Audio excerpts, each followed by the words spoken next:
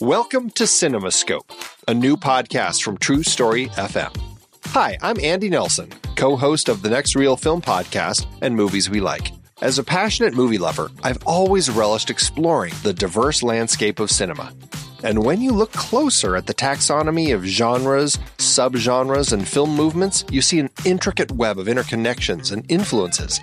This complex cinematic family tree spans only 125 years. So how did styles as diverse as the French New Wave, New Queer Cinema, and Ozploitation emerge? What cultural, economic, and technological forces sculpted these styles? And what hidden threads unite them all as part of the same fantastic art form? Those questions sent me on a journey to explore each style and trace their impacts, all to better understand the bridges between different styles. And that led me here to CinemaScope. In each episode, I'll be exploring one particular genre, subgenre, or film movement in depth, inviting expert guests to help us all better understand what defines that style, how it came to be, and what branches it, in turn, influenced on this big cinematic family tree. For example, how did German Expressionism shape American film noir? What's the difference between Westerns, spaghetti Westerns, and Brazilian Nordwesterns? We'll examine the economic and socio-political forces that birthed categories like blaxploitation, and we'll spotlight visionary films and directors key to the evolution of different styles. So join me as we explore the complex forces that shape film's evolution and appreciate the diverse creativity possible in its relatively brief history. Let CinemaScope be your guide to understanding this art form we cherish, how its genres blend, bounce off each other, and advance a rich tapestry of storytelling innovation. Together, we'll gain a deeper appreciation for this wondrous, shape-shifting medium. Our journey begins soon. Be part of this adventure by subscribing to CinemaScope today.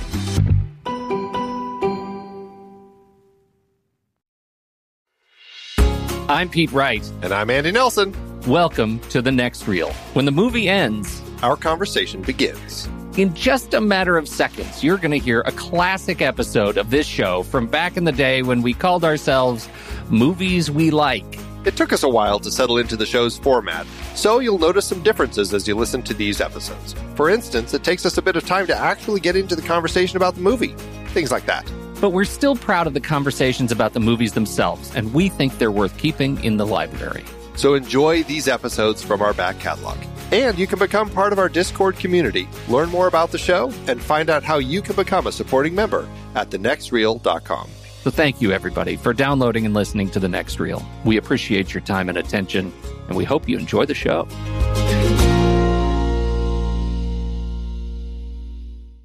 Yeah, so, I have this ice cream sundae that I make for myself once in a blue moon. Are you eating it right now?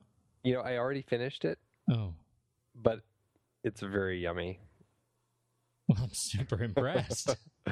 It's you do vanilla. That. Do you have to have any sort of? Are there any constraints that you work under on this for this Sunday? Well, it's 2 ingredients. I use vanilla ice cream, preferably French vanilla, if I have. Do you like the little specks? I like that. Yes. Okay. And molasses. Well, that's not a sundae.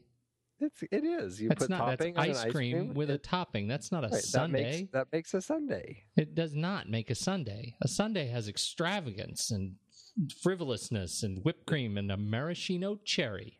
This is a simple sundae. Oh, it's simple.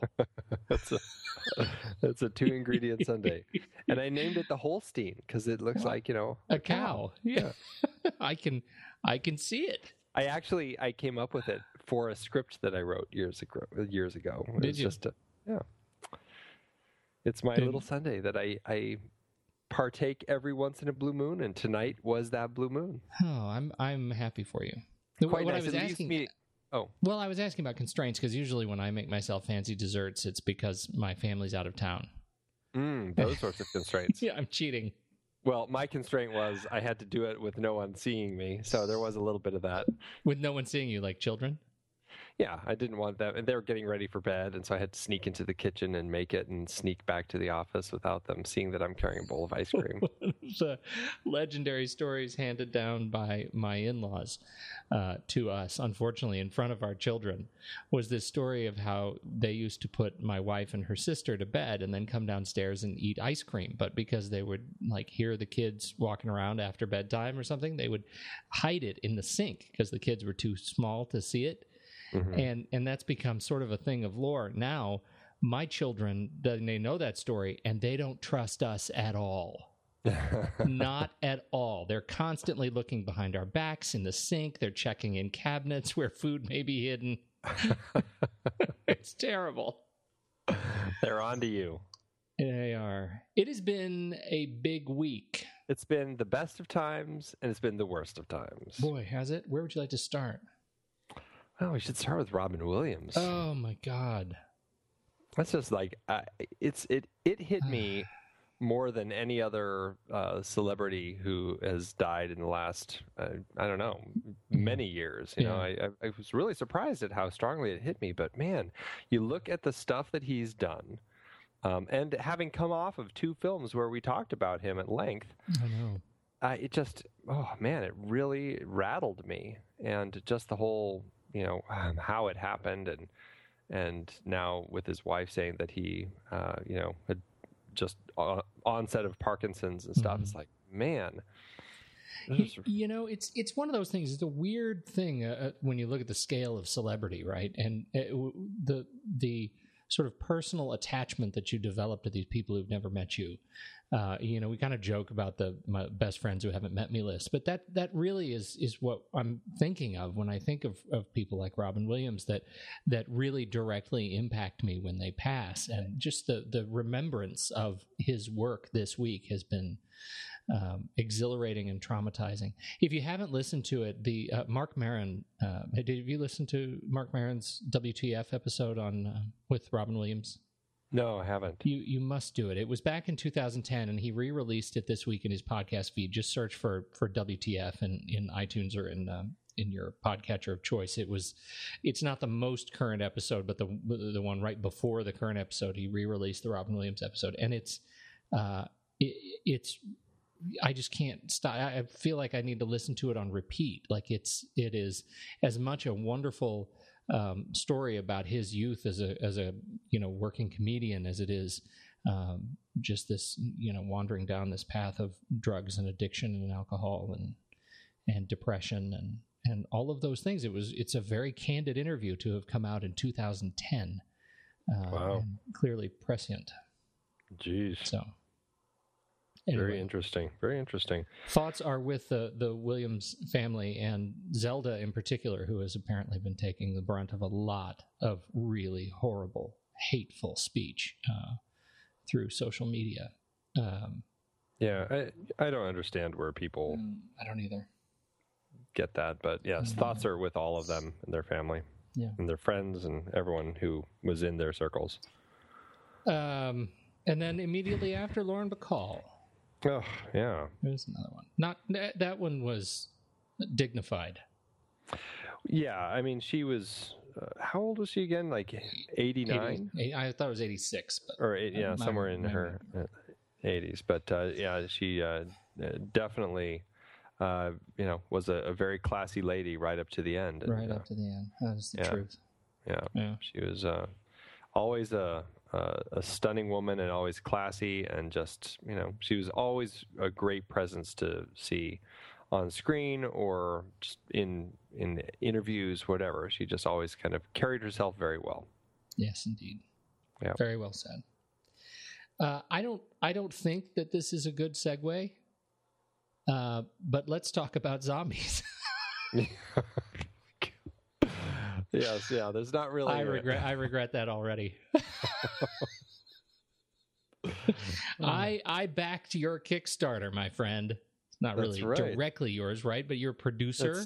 You have a producer credit on one of the shorts in it. Yeah. So talk about this the Zombie Map app.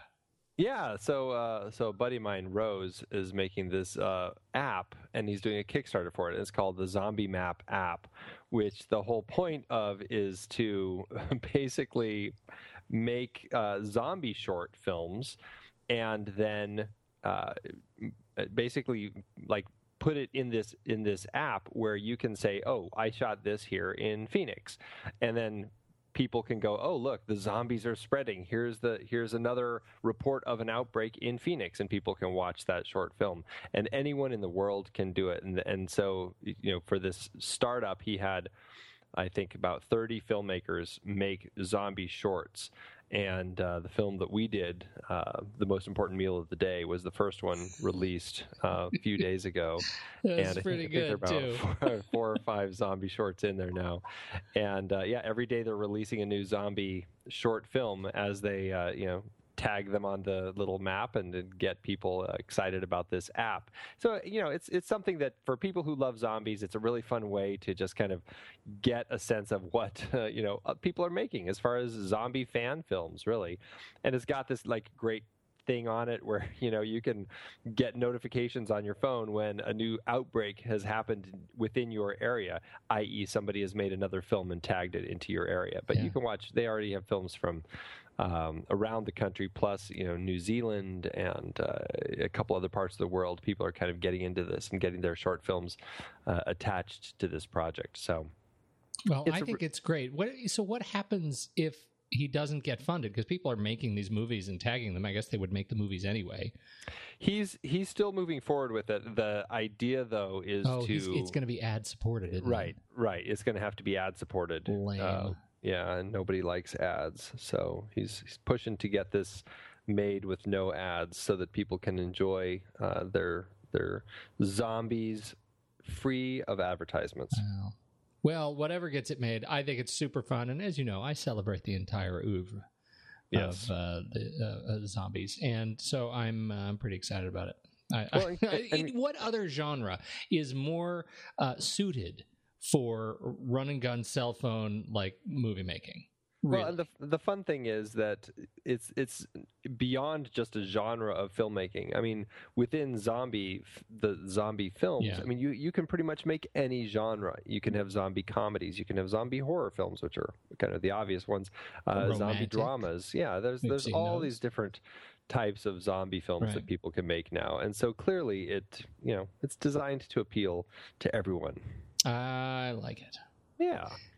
Hey, go ahead. Oh, sorry. I was going to say you can go to Kickstarter and you can search for it, or you can search for Zombie Map on Facebook, and you can find information about it there if you're interested in learning more. I don't want to spoil the most important meal of the day. Just want to say, creepy. That wasn't like That wasn't your house, right? It was not my house. It was not.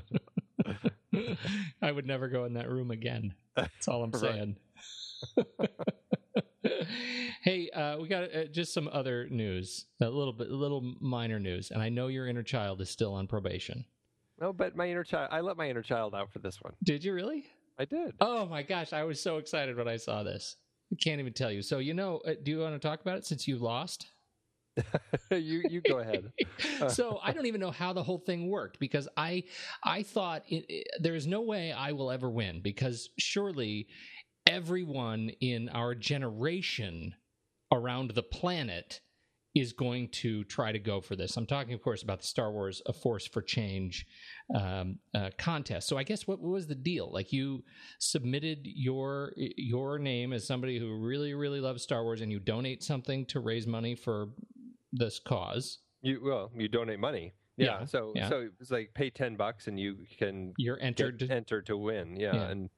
And you could just donate however much you wanted up, $50,000. It's kind of almost like a Kickstarter. I think some levels of donation, you could actually, I think 50,000, you could have a private screening of the new Star Wars film with J.J. Abrams or something like that. Okay, so there were multiple levels there, and so one of the spots that you could win is a part.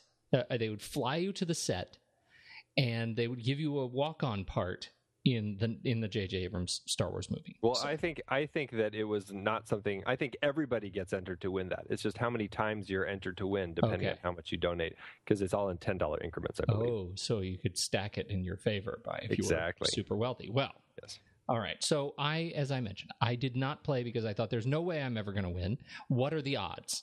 And I am forced today to ask myself that question again, as my dear, dear, dear childhood friend, DC Barnes, the fellow with whom I made many terrible films in my youth, actually won this adventure and will be flown, as far as I hear from him, as soon as next month to the set to do his walk-on part. Doesn't know where it is, as far as I know. He hasn't been told, but that's coming, and he has agreed to join us and talk about his experience. It may be a very short conversation because I have to imagine he won't have much that he will be able to say. Right. But as soon as he does that, he's going to join us on the show and talk a little bit about his experience on the set. I told him as long as he hugs JJ for me real tight. Then we'll be in good shape. So my big hats off to DC. Totally, I know there are a lot of people out there saying, I totally deserve that. DC totally deserves it. And people, he's going to represent well. That's what I'm saying. That's exciting. Yeah, it's very exciting. And the video, we'll put a link to the video in the notes on the site. The video is fantastic because it shows him being surprised at work. He's an editor at a very nice production house in Denver, and they walk in on this conference room while he's on a call with the producers or some part of the production team on wherever they are. He's doing it like a Google Hangout or something with them, and they all surprise him, and it's really quite gleeful. It is a moment of great glee. It definitely is. Yes, it is. Definitely very is. Excited. That's awesome. I think that's all I have. Yeah. You want to tell people where we're from? Where are we from?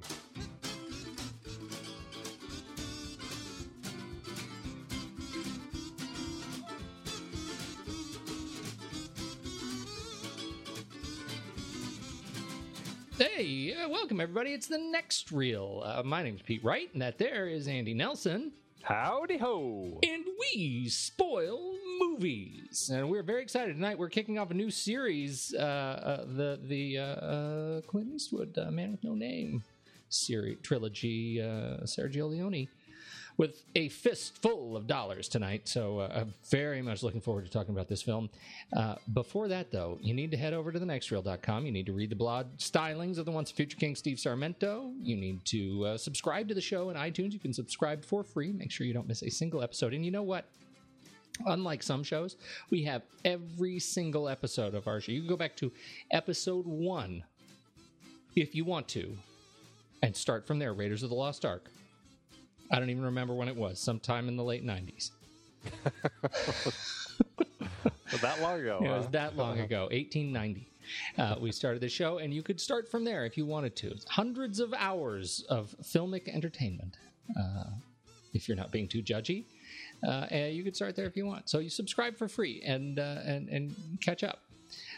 You should head over to Twitter or Facebook, join the conversation, the Next Reel on both of those places, and most importantly, the Instagram, hashtag Guess the Movie, hashtag Pony Prize, Andy versus the People. How'd you do?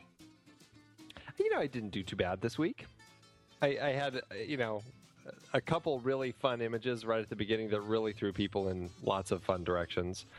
That's always the aim. Well, a dog on a hillside. I love. Hunt Thug Nasty gave us every possible animal lost trying to find his way home movie. Right. Lassie, Babe, Fido, Turner, and Hooch. But Image 4, Alexander C. Curran figured it out. It was Kevin Costner's 2003 Western Open Range. Well, you're setting it up a little Western action already. I was. And there's a little tie to the Terry Gilliam series because Michael Jeter was also in Open Range. Oh, is that that's the fifth image there? That is the fifth image, There he is. That's old Michael Jeter. Nice. Well played, sir. Well played. Look at that. Tying it all together. See how I did that? God, like a storyline with like villagers and subplots. Oh, yeah. You have one queued up for the next week already? Not at all. Excellent. It's going to be a good night. That's what I'll be doing all night. Let's do trailers.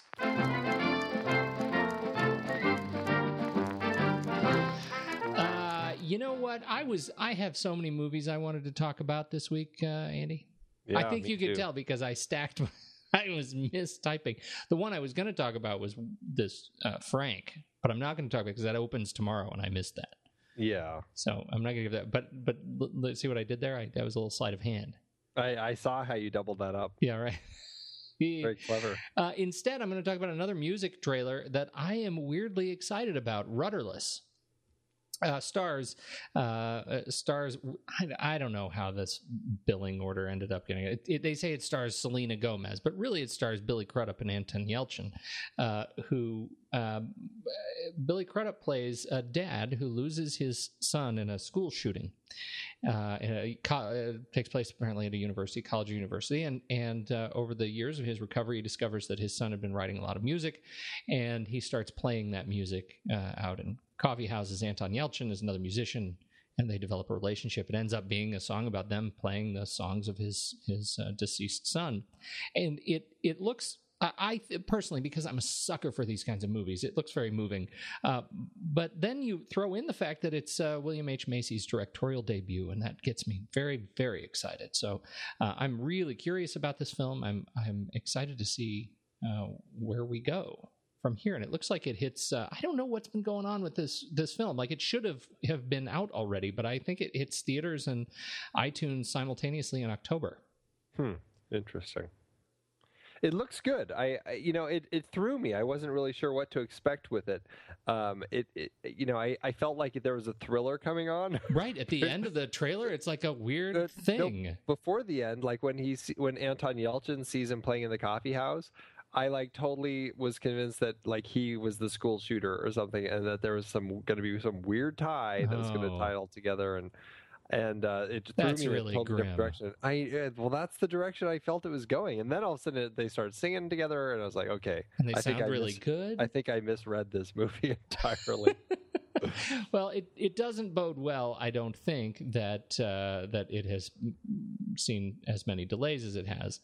But still, I'm excited for it to come out. The music sounds great. They sound great. Don't know if they're actually singing. Well, Billy Crudup already proved he can sing in Almost Famous. But I don't know about Anton Yelchin, although I find that dude supremely talented, around every corner. Yeah, I agree. He has quite a range, so I would not be surprised at all. Yeah. And Lawrence Fishburne, period. Yeah. Boom. So that's it. That's mine. What do you got? Mine is just, a fun little time travel movie that, it excites me quite a bit. It's a film by the brothers who directed Daybreakers. Those, I don't know how you say it, the Spierig brothers, Michael and Peter Spierig. They wrote and directed Daybreakers, which wasn't a fantastic movie, but it was a really interesting spin on the vampire genre, and I really enjoyed that about that film. And so I don't know, I kind of I saw this trailer and I saw their names. I'm like, oh, okay, very interesting that they're now looking at or making this film about the time travel genre, and I'm hoping that they're going to put another unique twist on this as well. Ethan Hawke is in it. He plays a temporal agent who basically is jumping back and forth in time, basically from the appearance of it, kind of stopping crimes before they happen is kind of seems to be the idea of the story. And he has, this is his final assignment. We see this I don't know how many times in movies, and he's got to pursue the one criminal that has eluded him throughout time. The story sounds a little kind of by the books, but from the trailer, it looks really interesting because it looks like he's bringing on this rookie and kind of teaching her the ropes, played by Sarah Snook. I guess she's an Australian newcomer. And there's something about the relationship in there that I find really fascinating. And I don't know, the time travel stuff just looks really cool. The way that they kind of move through time looks very interesting. And I don't know. And Noah Taylor's in it. I have high hopes for it, and I hope that it can meet them. I do too. I'm fascinated by this film. It looks it looks really interesting, and we've seen Sarah Snook before, and she's been in a number of things, but she was in a piece with some controversy, Sleeping Beauty in 2011. Oh, yeah. Do you remember that film? I do. That was. I didn't see it, but I remember it. Yeah. It was different. Yeah. Very different, and lots of critical controversy around that film. But she was her performance in it was terrific, and so she does good work, and she looks like she plays a very interesting character in this film, and or a range of looks for her. I don't know how the time travel plays into that, but she looks really interesting. She does. Yeah, I'm definitely looking forward to it. It looks like it's getting its Australian release in August. It played at South by Southwest, but it doesn't have a U.S. release date yet. So let's hope that it's sometime this fall, because I definitely want to go see this one. Absolutely. All right, Andy. Let's go eat some spaghetti. This short cigar belongs to the man with no name. This long gun belongs to the man with no name. This poncho belongs to the man with no name. Rico! Heard you wanted to see me. What's wrong, Ramon? You losing your touch? Shoot to kill, you better hit the heart. Aim for the heart or you'll never stop me.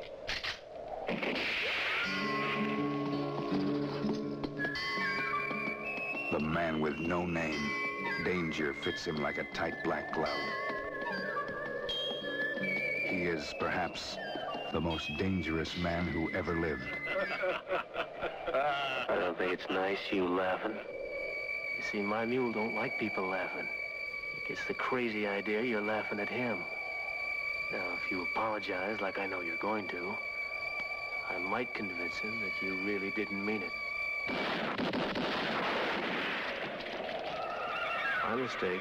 4 coffins. This man with no name is played by Clint Eastwood.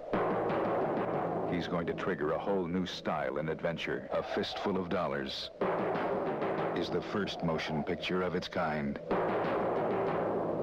It won't be the last. A fistful of dollars per un pugno di dollari. What do you think about that? A real Italian. It's nothing like a real Italian. This is the first of the No Name trilogy. It is Sergio Leone's response to the aging and, in his view, decrepit Western industry in Hollywood in the United States. And so here we are with him taking a whack at the Western with Clint Eastwood. Yeah. This was 1964. What do you think? I love it. I mean, it's a lot of fun. It is Yojimbo. I mean, it really is. I just watched Yojimbo again, and I mean, it's just, there are so many scenes and lines that are, really direct copies. Just direct copies. It is. Now, of course, Yojimbo was Kurosawa's film from, what was the year? Do you know off the top of your head? Of Yojimbo? Of Yojimbo. This is the Samurai. 1961. Yeah. And so, of course, Fistful of Dollars comes out 1964. In Europe at least. And it really is, I mean, it's a direct grab. It is such a direct grab, in fact, that Sergio Leone gave up, I think, Japanese rights or Asian rights. I think Japanese rights to the film when it released in Japan. I think Kurosawa, because Kurosawa filed a plagiarism lawsuit, and I think he won a share of all worldwide rights, and then he had all the rights for I think it was most of Asia, I believe. Yeah. So there is some controversy there, and given the loss, I mean, it seems mildly justified. At the same time, Fistful of Dollars does some interesting things, and I am looking forward to hearing your thoughts on what the European sensibility does to the Western. Yeah. Yeah, I mean, it's interesting. Sergio Leone said, this is a quote, he said, "The Americans have always depicted the West in extremely romantic terms, with horses that run to his master's whistle. They've never treated the West seriously, just as we have never treated the ancient Rome seriously. Perhaps the most serious debate on the subject was made by Kubrick in the film Spartacus. The other films have always been cardboard fables. It was this superficiality that struck and interested me." So... yeah, I think that's what his thing was. I mean, he loved Westerns. Don't get me wrong. He was a huge fan of the Westerns, like a lot of people around the world.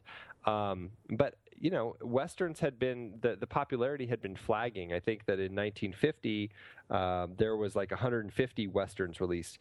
And by 1963, there were only 15 Westerns released in the U.S.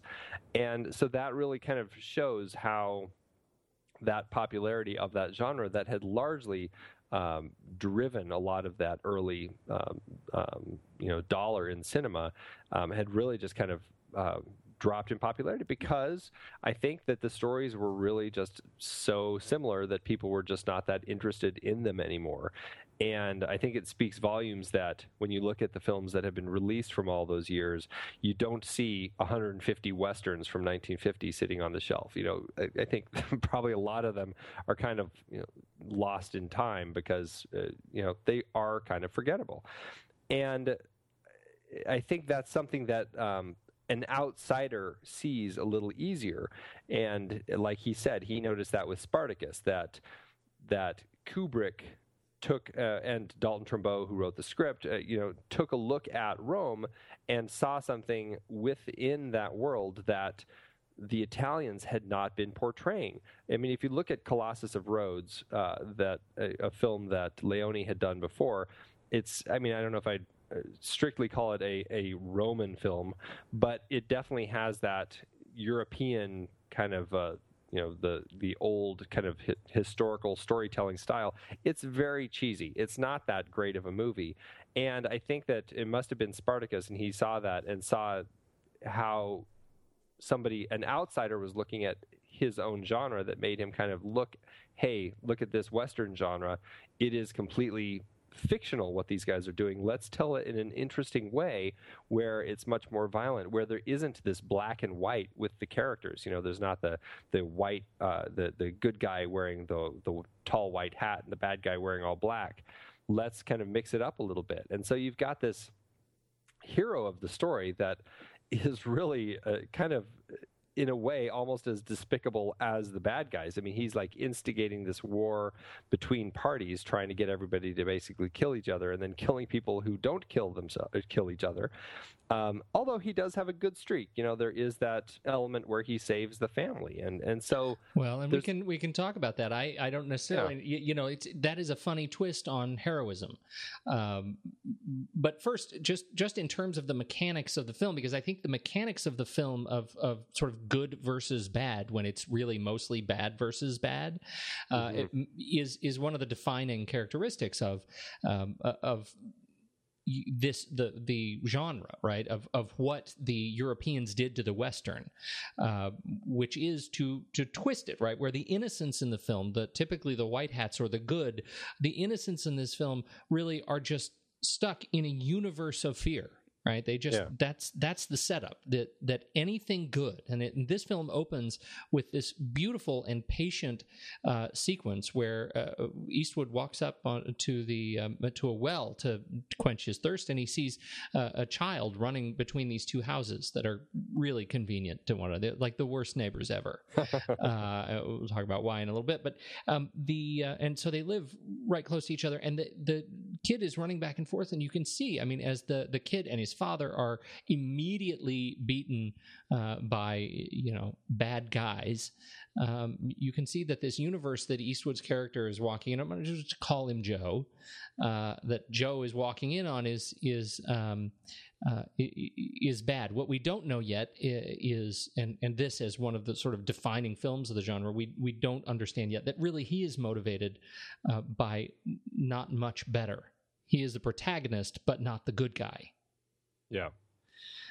which I think is really interesting. And as he's driven by money, just as the bad guys are, and most of the film is set up, as him playing the two bad guys who, again, terrible neighbors right across the street from one another. He plays these two gangs off of one another, and at the cost of getting himself beaten silly, he does end up getting away. Yeah.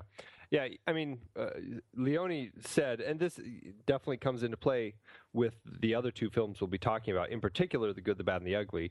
But he said what interested him was demystifying these adjectives, good, bad, ugly. What do they really mean? Everybody has good, bad, and ugly in them. And I like that he's exploring that with these characters. Eastwood is basically, or Joe, is basically kind of going into town looking at it as an opportunity to make some money. Right. And, how can I play this to my advantage? And so he does become that anti-hero that we kind of are rooting for him, even though he's doing some bad things. But he's not doing things that are as bad as what the other two are, as Ramon or the Baxters. And so he's definitely kind of, is that anti-hero. And then, he does have that he sees that family in need, and as much as he may despise their weakness or whatever, he does go out of his way to save them. Well, yeah, and I don't necessarily think that he despises the weakness. I just think they make it a very clear point that that Eastwood in this case is motivated because of some specific incident in his history, right? And so the sequence that we're talking about here is, he discovers that through shenanigans by the gangs, this rival gang lead has essentially kidnapped this woman and made her live as his hostage, and the father and son are forced to live in hiding in this house, essentially across the street. They can't be seen, or else they get beaten up, et cetera, et cetera. And so Eastwood, in the end, when he learns all of this, he ends up, freeing the woman and telling them to go across the border. Why are you doing this? Why are you doing this? And he says, someone wasn't there for me once. And you get this feeling that he lived through a very similar time and was motivated by his own psychology, right? Mm-hmm. I don't know that because of the setup of the rest of this film, and I think this is a good thing, I don't know that necessarily leads you to believe that he would do that, that he has a good streak. But he's motivated by, whatever's right in front of him at the time. And I think that makes him for a more interesting character. Yeah, it's a very interesting character trait. And interestingly, the only real bit of backstory we get about this character at all, which I find really fascinating, that we don't get anything except that one line. Yes. And from that one line, we just kind of can paint this whole picture of what his history is. And I guess I said he despised their weakness. That's definitely something that comes more in Yojimbo. There's definitely more of the lead character and his getting upset with these characters in that particular film. Mm-hmm. But in this particular film, there is that interesting backstory element added, which I think is a nice touch. It does give an interesting, it's just an interesting bit to that story of him. Yeah. And and interestingly, regarding his backstory, there was for the TV release that I think it was ABC, when they released this film on TV, it played once. They felt that this character was too despicable, and there was no reason why he would go into this town and do all of this. And so they actually shot this prologue with Harry Dean Stanton and some other actor who kind of acted the part of Clint Eastwood, of Joe, where you never see his face through this whole thing. You see his, kind of from the back of him as he pulls the cigarette out of his head and out of his mouth and nods his head, things like that. It's very silly. But basically, they felt that they needed to create this prologue for the film in order to give a reason as to why he's doing these things. And the whole thing was, he's this kind of this soldier who is, his commander, Harry Dean Stanton, is having problems with this town because these two gangs, and he needs somebody to go in there and kind of clean it up so that this town is, the people of this town can basically be saved. And so he gives them this heroic reason to go in and cause this ruckus and everything. And so it's very silly. Monty Hellman actually directed it. It's not good at all, but it is an interesting little element to show just how uncomfortable people were when this film came out of dealing with this type of story and this lack of morals. Well, and that's what's so fascinating about it, because when you look at how difficult it was to deal with what otherwise is essentially one of the most pure motivations, right? Mm-hmm. I mean, what the film, what I think Leone does in stripping away so much of the typical Hollywood tripe, is a very raw character, someone who's motivated by greed and ego and id, and wants to satisfy some very base needs. And we end up seeing him. His transformations that occur throughout the film, they go from this sort of lusty hooligan in the beginning when he first comes across Marisol to he triggers the mother complex. I mean, you end up watching him sort of transform into the dutiful son, and ends up saving this family because of he is adolescent all of a sudden, and I think that ends up being lending much depth, as our dear friend Tommy Handsome tends to say. The movie is weirdly smarter than it needs to be on that level, and I think it makes it much more interesting. Yeah, and there's an interesting religious element too that Leone put in there. I don't think he was trying to say anything too big with it, but he created this family that, their names are Marisol, Julian, and their child Jesus, mm-hmm. Mary, Joseph, and baby Jesus. So that's kind of the Holy Family, and kind of just religious references throughout how he, Joe, needs to be killed and then is resurrected and is able to come back from the dead, basically.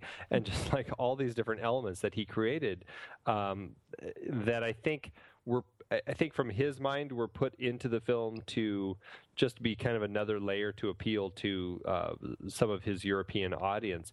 But now looking at it, it's just interesting looking at this story and looking at that kind of that motivation and everything, how it kind of it creates this story that does kind of transcend a little bit more, and it isn't just a plain simple shoot 'em up Western that so many other people had been churning out. There is actually more to this, and as much as Tommy loves to say that, I think that the thing that I like about all of these films where that ends up getting said is that it may be smarter than it needs to be, but I also feel like it's as smart as we deserve. Look at you. Yeah, there's no reason that things have to be dumbed down. And I think Leone was catching on to that and saw that, there is more of an interesting psychological element that you can put into a film when you actually explore those gray areas and you don't make just this black and white film. And clearly he tapped into something because it became a thing. Yes, it did. Yes, it did. And I think that's funny because when you hear people talk about spaghetti westerns, I think particularly for those who don't understand the genesis of the term, it becomes a diminutive. It becomes a way to say that, they're just sort of sloppy schlock that came out of this period in time. And sure, there was schlock. I mean, there were over 600 films of this ilk between 1960 and 1980. And so of those, not all of them are great. But I think it's unfair to dismiss them, particularly when you have films that deal in such a sort of a pure way with impurity. And I think it ends up being very sharp. I think it's really interesting looking at Eastwood as he comes off of this, comes into this film where he was, and I was not a big Rawhide fan. I don't think I've ever seen an episode. It was I don't even know if it's. Can you qualify that as like a Nick at Night thing? Where would I have seen reruns of Rawhide when I was young? I don't even know. Maybe Nick at Night. It feels like it was something that was on. I never watched it. But Eastwood was there, and he was in Rawhide, and he was a good guy. Yeah, and this is, his comment on this film was, in Rawhide, I did get awfully tired of playing a conventional white hat, the hero who kisses old ladies and dogs and was kind to everybody, and he decided it was time to be an anti-hero. That ends up being kind of an interesting statement for him, coming into this film and then sort of taking on that mantle, not just in this film, but as an actor. Who became really known for playing a lot of these more complex roles. Well, and I think, look at Unforgiven. That was a film where Clint Eastwood, at the end of it, he says, for Sergio and Don Siegel, two of his filmmaking mentors that I think he learned a lot of his directing from and his storytelling style from, you really get a sense that this is a guy who always found more interesting stories in the gray areas, in the psychology of what brought people to the places where they are, rather than just this simple black and white. And I think that it would be very hard for a person who does find kind of that gray area much more interesting to get stuck in a role that is so black and white, like his role in Rawhide. It just, you lose interest in playing that because it's just, so, milk toast. Milk toast. There's one you don't use often enough. Not often enough. No, that's the truth. All right. Who else do you want to talk about in this film? Well, I think it's just I think Ramon is a great baddie, played by Gian Maria Volonte. He's an actor who I guess was a very big like Shakespearean sort of actor in Italy, and he was in lots of stage performances and a lot of television and stuff. And but I guess he was also very, very political and ended. He did have a fairly big career, but he was very much the sort of person who, if you weren't kind of his same political persuasion, then he just wouldn't be involved in the project. And so I guess he lost a lot of projects because of that, and maybe didn't become as big a name as he potentially could have been because he was so adamant about his politics. Which I do find interesting and commendable, even if it is something that can, make or break a career. But it's something that he stuck by his guns with. And well, he made it into the abyss. That's got to be something. In the abyss? Yeah. Well, it's not the abyss you're thinking of. Andre Delvau's film, The Abyss. Ah. Yeah. Of course. The other one. The other one. Exactly. Right. But did I have you for a second? Did I have you thinking, what was he in the abyss? I was like, what on earth are you talking Nothing? about? Yeah. It's good. It's one of those like interesting performances when you look at his role in a Few Dollars More. I mean, this idea of these Fistful of Dollars. Yes, Fistful of Dollars. They all have dollars. He is in for A Few Dollars More, also, which is weird. Just make it more complicated. But as these guys, I mean, the twists they pull on one another are interesting. I didn't find myself getting tired of his roller coaster bravado. Yeah, it was good. Yeah, I really enjoyed him. I think that this is something where Leone purposefully wanted these two to kind of play opposite each other in a big way. Eastwood was so withdrawn and quiet. And actually, he cut a lot of his own lines. He really wanted to, he felt like he didn't need to be saying as much as the script had him saying. So Eastwood really brought back his lines and became much quieter. And in turn, Leone had Ramon be much bigger and more extravagant and much more of an actor, and just all of that so that when these two are together, it does create this very yin yang sort of relationship between the two of them, which I really like. I mean, some people may say he's a little over the top, but I like it. I think it works in context of this film, and I really do have a fun time watching all of his kind of big antics. I do too, but none as entertaining, I think, as the what ends up being the duo of Silvanito and Piripero, the innkeeper and the coffin builder. Mm-hmm.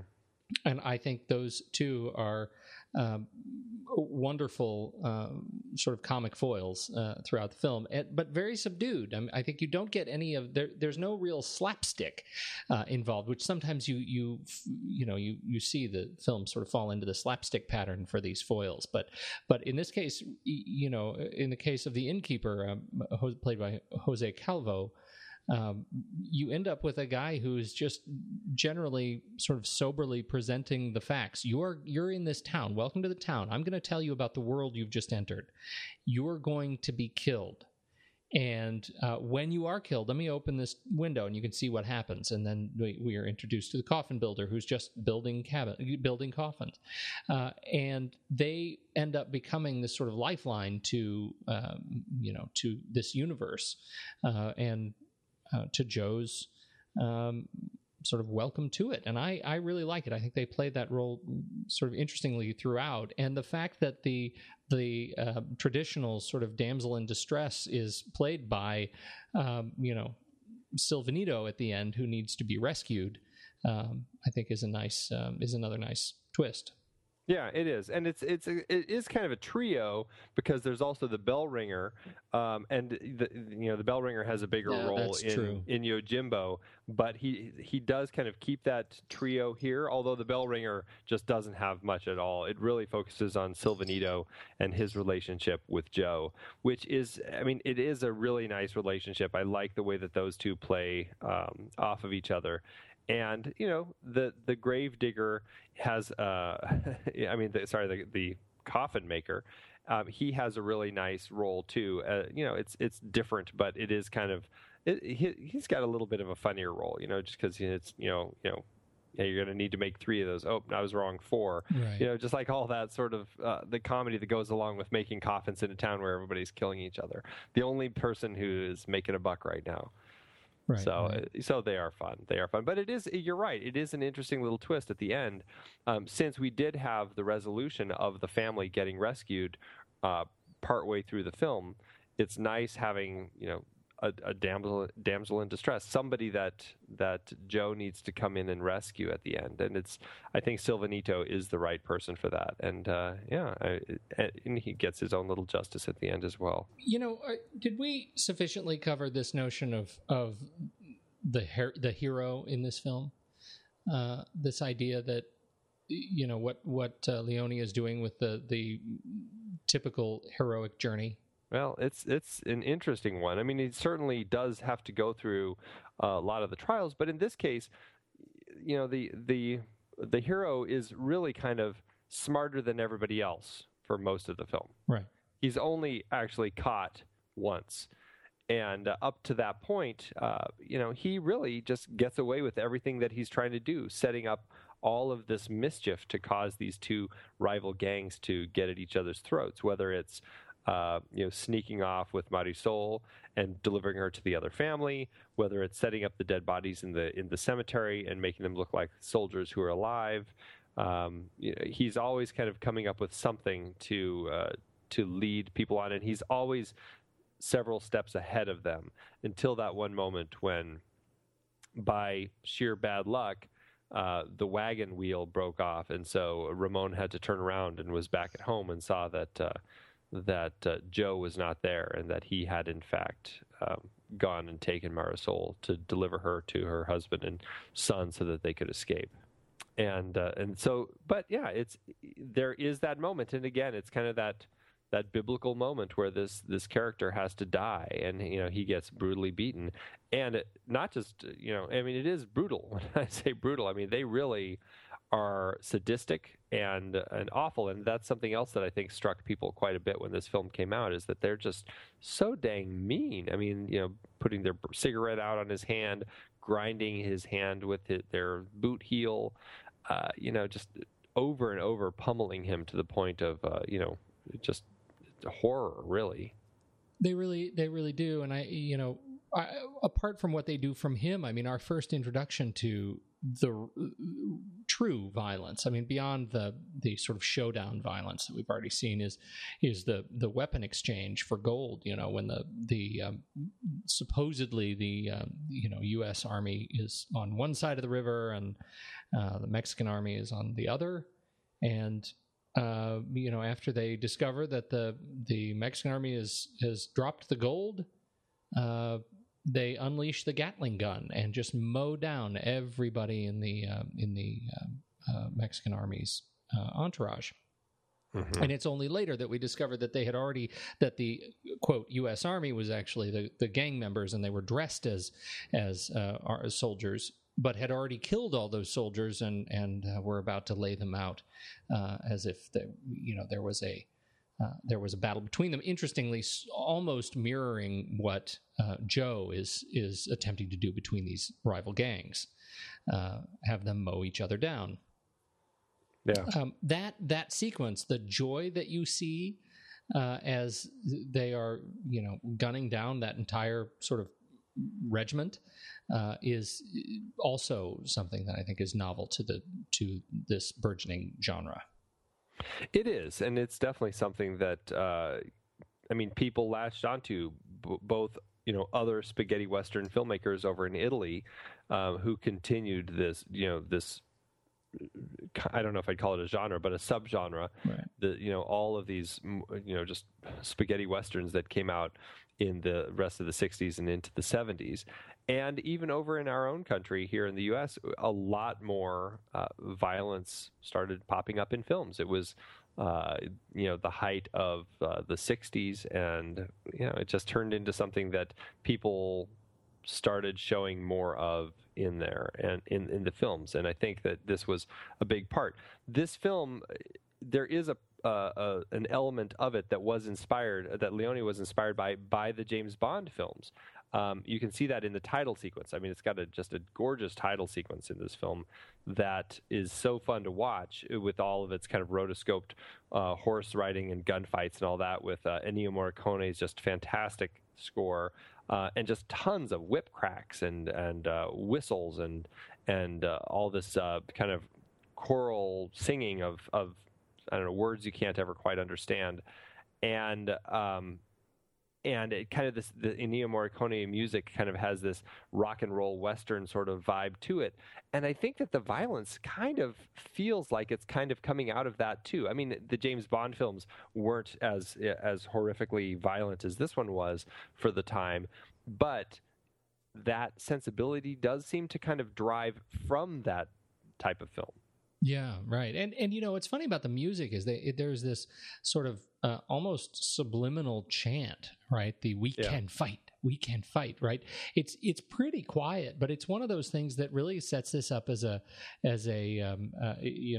sort of a Norma Ray kind of a, we're going to rise up, and it gives you that sort of energy from the start, that I think is really fascinating way to set the tone for the film. Like you're ready. You're ready for the fight before you even see the major characters cross the screen. Yeah.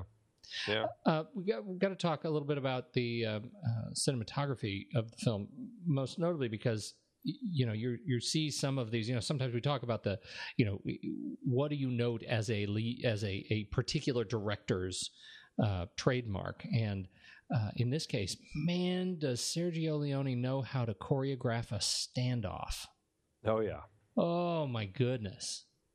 And I know we will be talking more about this, particularly as we get to Good, Bad, and the Ugly. We've mentioned it before on the show, but this whole idea of how you characterize the many competing different parties in a high tension standoff, and the wonderful patience that they show. Leone and cinematography by Massimo Dallamano, Federico G. Laraya. That the way they move the camera, the way they cut and pace their cuts, I think is really wonderful. Well, and it's not just the editing and the pacing of it, but just the way that the shots change from, the wide shots, the gorgeous, John Ford wide shots, to those just intense close-ups of the people's eyes as they look around. Particularly the low angles, wonderful low angles. Yeah, there's that fantastic shot toward the end as Joe is walking toward the camera, and it's almost like his boot is about to kick the camera lens, like where the camera is on the ground and his boot's about to kick it. And just as it's about to kick it, we cut to a 180-degree reverse shot as his boot comes out of the camera and now is going away from the camera. And again, back to that ground level shot. And then he stops and kind of turns, and you see just these boots standing there. And it's just like this powerful shot of these boots. And you just get this sense of this, just this powerful cowboy character who's just kind of like looming over you. And Truly. Finding ways to shoot them like that, or getting those great Dutch angles of Clint Eastwood with a big building behind him as he chews his cigarillo, and finding just these right ways to create this vision of the Old West that is so different from what we had seen in the years before. And that's what's so exciting about it. And I think that's why this trilogy and Leone and the good spaghetti Western films all kind of stand out, because they really did kind of give that injection of adrenaline that the Western genre desperately needed to survive. That is it. That is exactly it. And I think you mentioned the close-ups, which I think are really beautiful. And introduce kind of a narrative compression point, a visual compression point that increases the pressure, the intensity, that adrenaline. I think is fantastic. Whenever they cut from a twitchy finger or a torso shot to those incredibly close-up cropped eyes on that beautiful widescreen, I think it really delivers that shot. The other one that he does often is this the weapon point of view shot, where you're actually at hip level as Eastwood is gunning down these guys, and they do it early on in the film, and then they do it again when he first kills some of the Rojas guys, and then again as he kills them at the end by the in the town square. There you see him sort of expertly excise everybody except his primary target, which ends up being a really beautiful kind of dramatic fall. Yeah, I love it.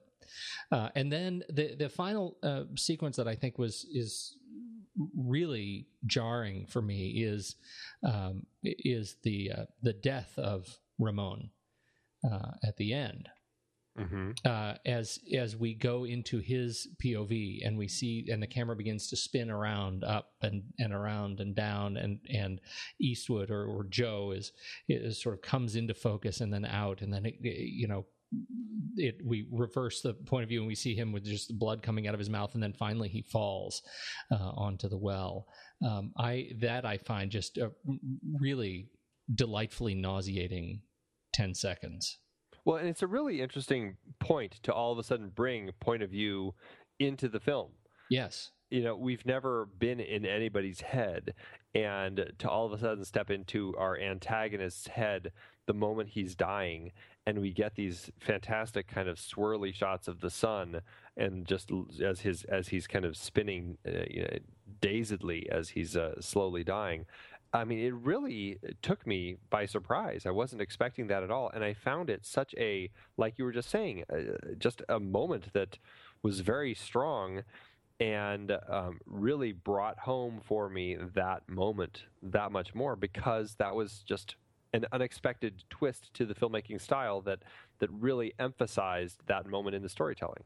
Yeah, I would say, what's most interesting about it for me is that it puts, once again, we talk about how all of these groups in this film are bad, from Eastwood to the gangs, they're all on the scale closer to, gray. And what we have in that final sequence, choosing to go to POV of the antagonist, is sort of a reset of any expectation that we aren't willing to give fair time to all the bad people. That in this case, these are not only are these equal players in the standoff, they are equal players in the sentimentality or the intention of the film, and particularly of the scene. And I thought that was really interesting. And again, playing in that gray area makes it a more compelling sequence. Yeah, absolutely. All right. We've got Ennio Morricone. We talked about cinematography, editing. Who else do you want to talk about? Just another note of cast. Marianne Koch, I'm not quite sure how you pronounce her last name, playing Marisol. It's a very minor role. I don't have much to say about her, other than the fact that I do find this very interesting. The way that Leone would make these films is he would cast people from kind of all over the world. I mean, she was, at the time, one of Germany's top stars. And, there were Italian actors, Spanish actors, American actors. There were actors from, all through Europe in this film, Greek. And they came together and they made this film. And oftentimes, when they would make these movies, they would not film the audio, or they would have just a scratch track that they would film while they were actually filming that they could refer to in the editing. Because what they would then do is they would go back and actually have everybody record their clean lines in the post sessions so that they could have clean audio. And a lot of these people, when they were actually speaking, would be speaking in their own languages. So it made it hard to understand what other people were actually saying when you were actually doing your part in the filming. You'd be, Clint would say his English line, and then one of the other actors would respond speaking Spanish, and he would just have to remember, okay, as soon as they say that, then I say this.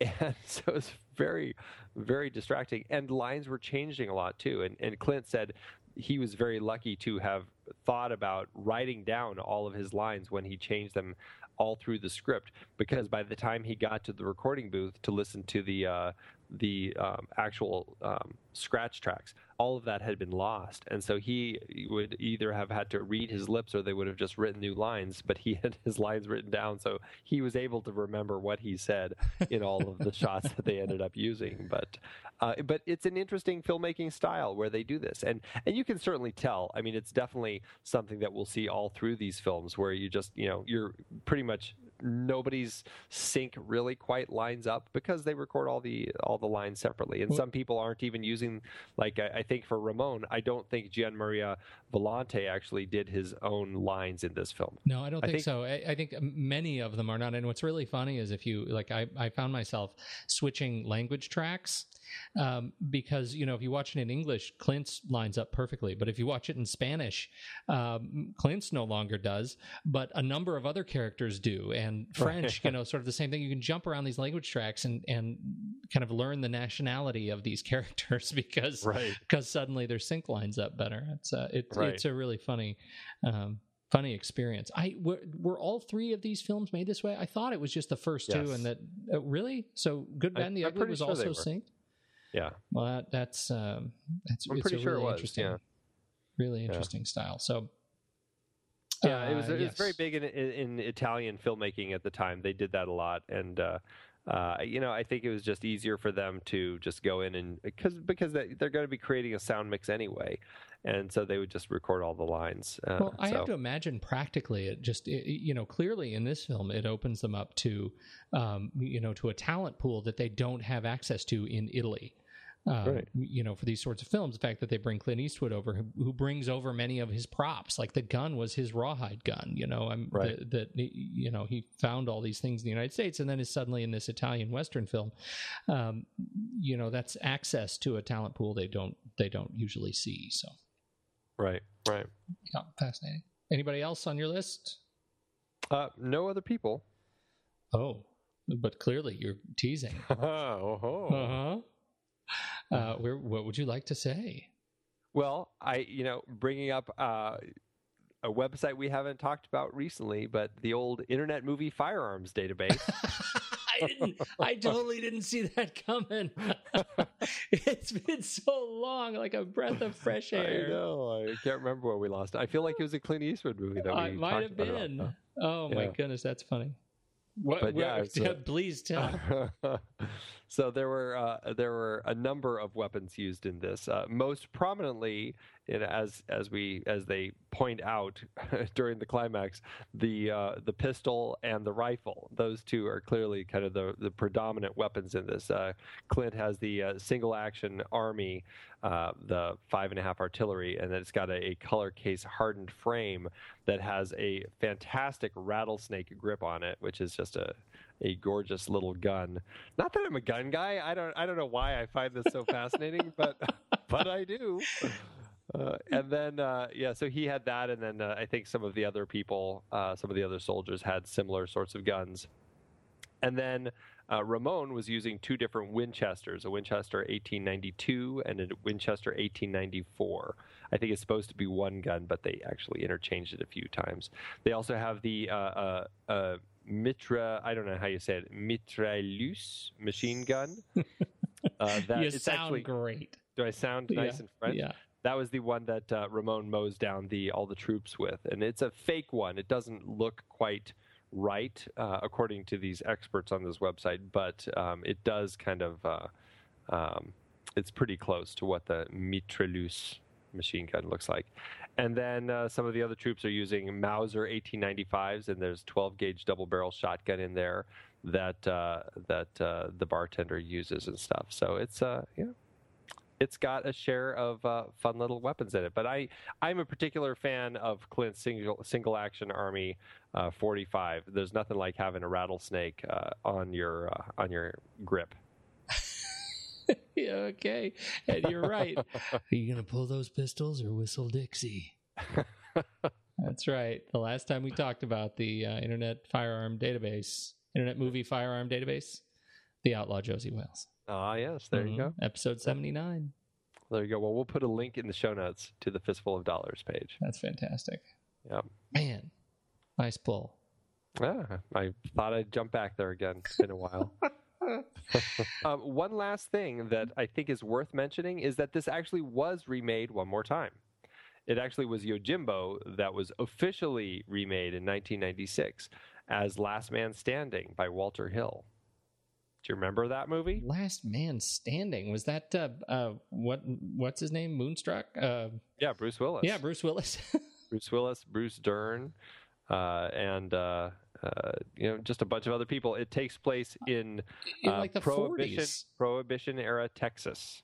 Yeah. That's coming back to me. Yeah. He was a gangster. He was kind of a scruffy hitman. Yeah. Yeah, so it went from a scruffy Ronin to a scruffy gunslinger to a scruffy hitman. That's funny. I don't remember having an opinion about the film. I don't remember liking it, and I think in general, it's kind of considered the worst of all of these versions. But it actually, having watched Yojimbo and A Fistful of Dollars just recently, I am now curious to go back and revisit Last Man Standing just to see if there is anything good about it at all. I'm not going to watch Last Man Standing again. I don't have a good memory of it. And the poster looks It's Walter dumb. Hill. It's Walter Hill, though. I've got to think that there's something good about it when Walter Hill is behind it. I mean, he's got some kind of, he's got some cred. He's got some cred. All right. Fair enough. Can we talk about numbers? Yes. Let's do it. How'd it do? It's hard to tell how it did internationally, because I couldn't find anything that really... I found some Italian numbers. It looked like it did really well in Italy in 1964 when it was released. It didn't cost very much. The film only cost $200,000 in 1964 dollars. I'm guessing that was a conversion from Italian to American. That would have been about $1.4 million. So, kind of a low budget Western. They were actually using sets from another Western, like a bigger budget Western. This was kind of considered the B picture. So they had to use all the sets from this other film that had just been shot. Mm-hmm. It was released in the U.S. in 1967. It took a few years for United Artists to get it, but it was released, and it did well for itself. It really found an audience. It grossed about $14.5 million, which adjusted is like $101 million. So it did really well for itself. And that's just in the U.S.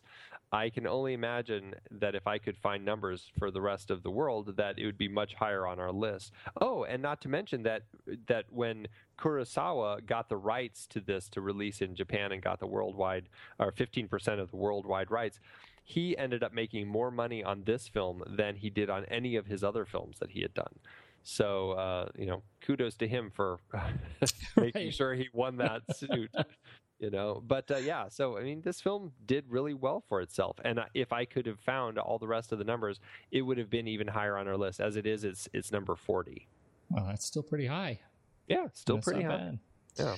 Yeah. Well, I quite enjoyed it, and it makes me very excited to see these other two films, because I think I've only seen this maybe twice, the Fistful of Dollars, but I have seen the other two more, and so.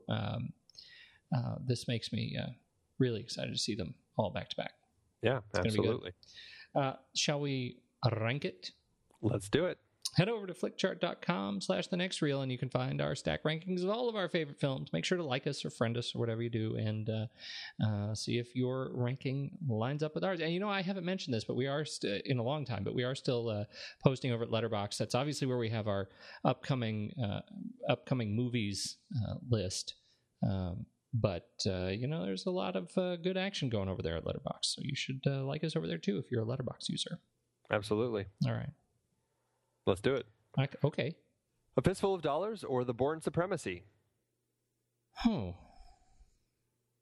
Well, that's a context shift. It really is. Man, I don't know. I really enjoy both of them. I feel I enjoy both of them. Neither of them are the favorite, are my favorite in their series. Yeah. Right? Yeah. I feel like I would go Bourne Supremacy though. Why? I don't know. Just because it's modern. You fear age. Not really in context with this one, but maybe I do a little bit with the lack of women folk in this film. Yeah, they really do. This was very dated in terms of how they involve the females in the story. It definitely is. Yes, it really is. All right, I'm going to give you Bourne too. That's good. Okay. Fistful of Dollars or The Sandlot? Oh, Fistful of Dollars. Yeah, absolutely. Fistful of Dollars or Pale Rider? Oh, there you go. Oh, I would do. I got to do Pale Rider. Yeah, I'm leaning that way. I feel a little guilty, but there's something interesting about Pale Rider. All right, let's do that one. Fistful of Dollars or Buckaroo Banzai? I'm totally doing Fistful of Dollars. Me too. But you don't have to be so happy about it. I didn't like it. I didn't like making that choice, I mean. That's good, because, meanie. I know. Fistful of Dollars or Thief? Fistful of Dollars. Yeah. Fistful of Dollars or The Bourne Legacy? I would do Fistful of Dollars. That's the Jeremy Renner number 4. Yeah. Oh. Okay. Fistful of Dollars. All right. A Fistful of Dollars or Quarantine? Oh. Fistful of Dollars. Yeah, I would agree with you there. All right. Hey, look at that. Number 92 out of 145. 92. That actually surprises me.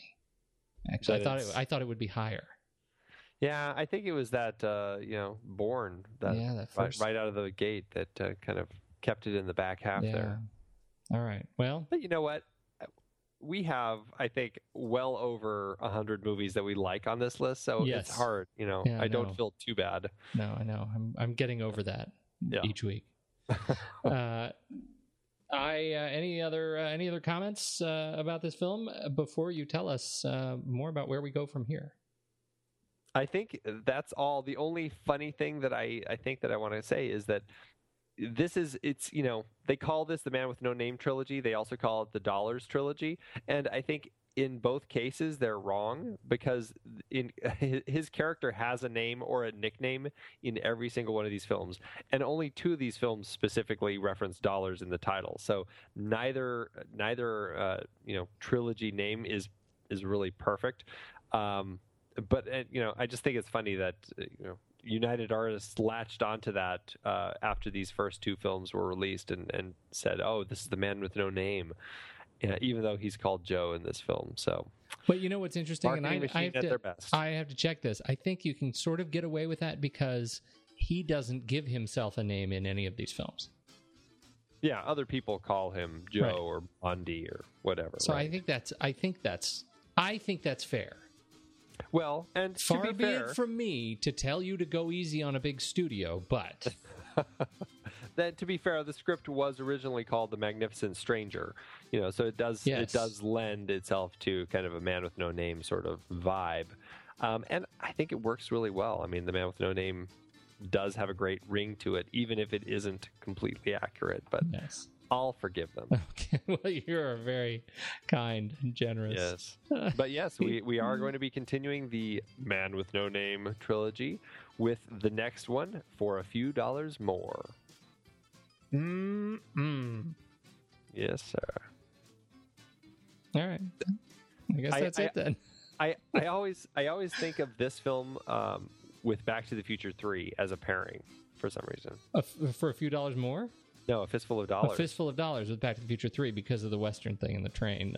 No, because he references it directly by seeing it and remembering, oh, hey, he's going to put that thing under his poncho to protect himself from getting shot, which then Marty McFly does. Holy smoke, I totally had forgotten that part. Yeah. I had totally forgotten that part. I didn't think very much of the third Back to the Future movie. Oh, really? Well, We're going to have to do that trilogy now. Yeah, that's fine. I mean, if I gave it any thought, I probably would. Yeah, it's a good one. I enjoy the third one. I think I enjoy it more than the second one. Oh, no. Hoverboard. You're clearly wrong because hoverboard. All right. Good night, Andy. I got to go to bed. All right. Have a good night.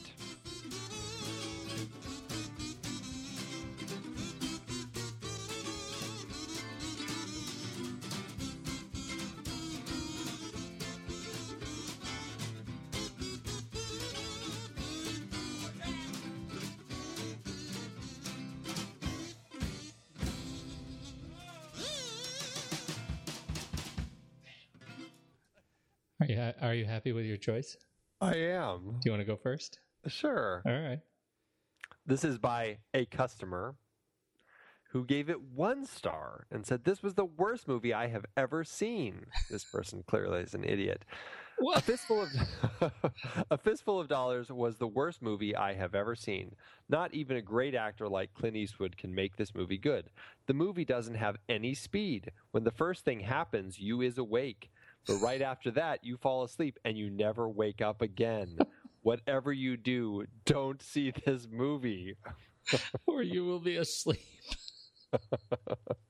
You never wake up again. Yes, and you can tell that it's somebody, surprisingly, this was written in 1999, but they don't spell you, Y-O-U. They spell it with just the letter U. Wow. I was convinced for sure that it was a modern review because of the texting you, but no, 99. Oh, well, mine that is makes it even sadder. Exactly. Mine is meh, and it's 3-star. And I'm reading it not necessarily because of the weight of the review itself, but because of it's got some titular pun going on here that I think is worth sharing. The good, the bad, and the ugly was iconic. This one, not so much. Characters are far too two-dimensional. My 10-year-old aptly noted that we wasted a small fistful of dollars on this movie and thought it unwise to waste a few dollars more on the third in the series. Now, before you say anything, a response to that actually gets offers a correction. Sequel? This isn't a sequel. It was the first of the trilogy. The Good, the Bad, and the Ugly was the final film in the trilogy. People might take your review seriously if you at least knew what you were talking about. Ouch. Snarky. You don't want to waste a few dollars more. It's too bad. Very clever. Amazon. You know what I got the other day, Pete? Stephen King's latest. Want to borrow it? Do you know who you're talking to? What do you mean? Andy, when's the last time I read a paper book? It's been like decades. I would much rather use Kindle, or better yet, Audible. What am I thinking? I don't read paper books anymore either. I am an audiobook guy all the way. For those of you looking to listen to the books behind the films we talk about here on The Next Reel, get a free audiobook download and 30-day free trial at thenextreel.com/audible. It's the way to go. Okay, we're going to do a little game. I'm going to name a series from Season 4, and you try to guess how many movies from it were adaptations. Didn't we just do this in Season 3? We're going to do this one as a speed round. Here we go. Terry Gilliam. The Adventures of Baron Munchausen. Jason Reitman. Labor Day. Comedy by the Brothers Coen. Oh, brother. Stephen King. The Shining. Cujo. The Dead Zone. Apt Pupil. Misery. Stand By Me. What else did we cover? Oh, you got one more on Audible. Carpenter? Christine! You got it. We've covered lots of great movies that started as books, and most of those are on Audible. Books like The Exorcist, Requiem for a Dream, The Bishop's Wife, The Poseidon Adventure, Syriana, $1 Million Baby, L.A. Confidential, Double Indemnity, Detour, The Thin Man. So many great movies from so many great sources. Producing this podcast is a lot of fun, but takes a lot of time. We've dropped the dynamically inserted ads because they're so annoying and have no connection to our content. Plus, they just jam those things in wherever they see fit. We listened to you when you said you didn't like them, so now we're directly appealing to you, our dear listener. Please consider an Audible subscription to help support The Next Reel and our family of podcasts. I have been using Audible along with my family for decades now. I love it, and I have read hundreds of books through it. I couldn't be more pleased with their service, and I know you'll love it too. Head to thenextreel.com/audible and get your free trial. It really helps us out, and you have a world of over 200,000 audiobooks open to you. So much great material available. Dive in with a free 30-day trial at thenextreel.com/audible. Start listening to amazing audiobooks of your favorite movie source material with your first free audiobook today. That's thenextreel.com/audible.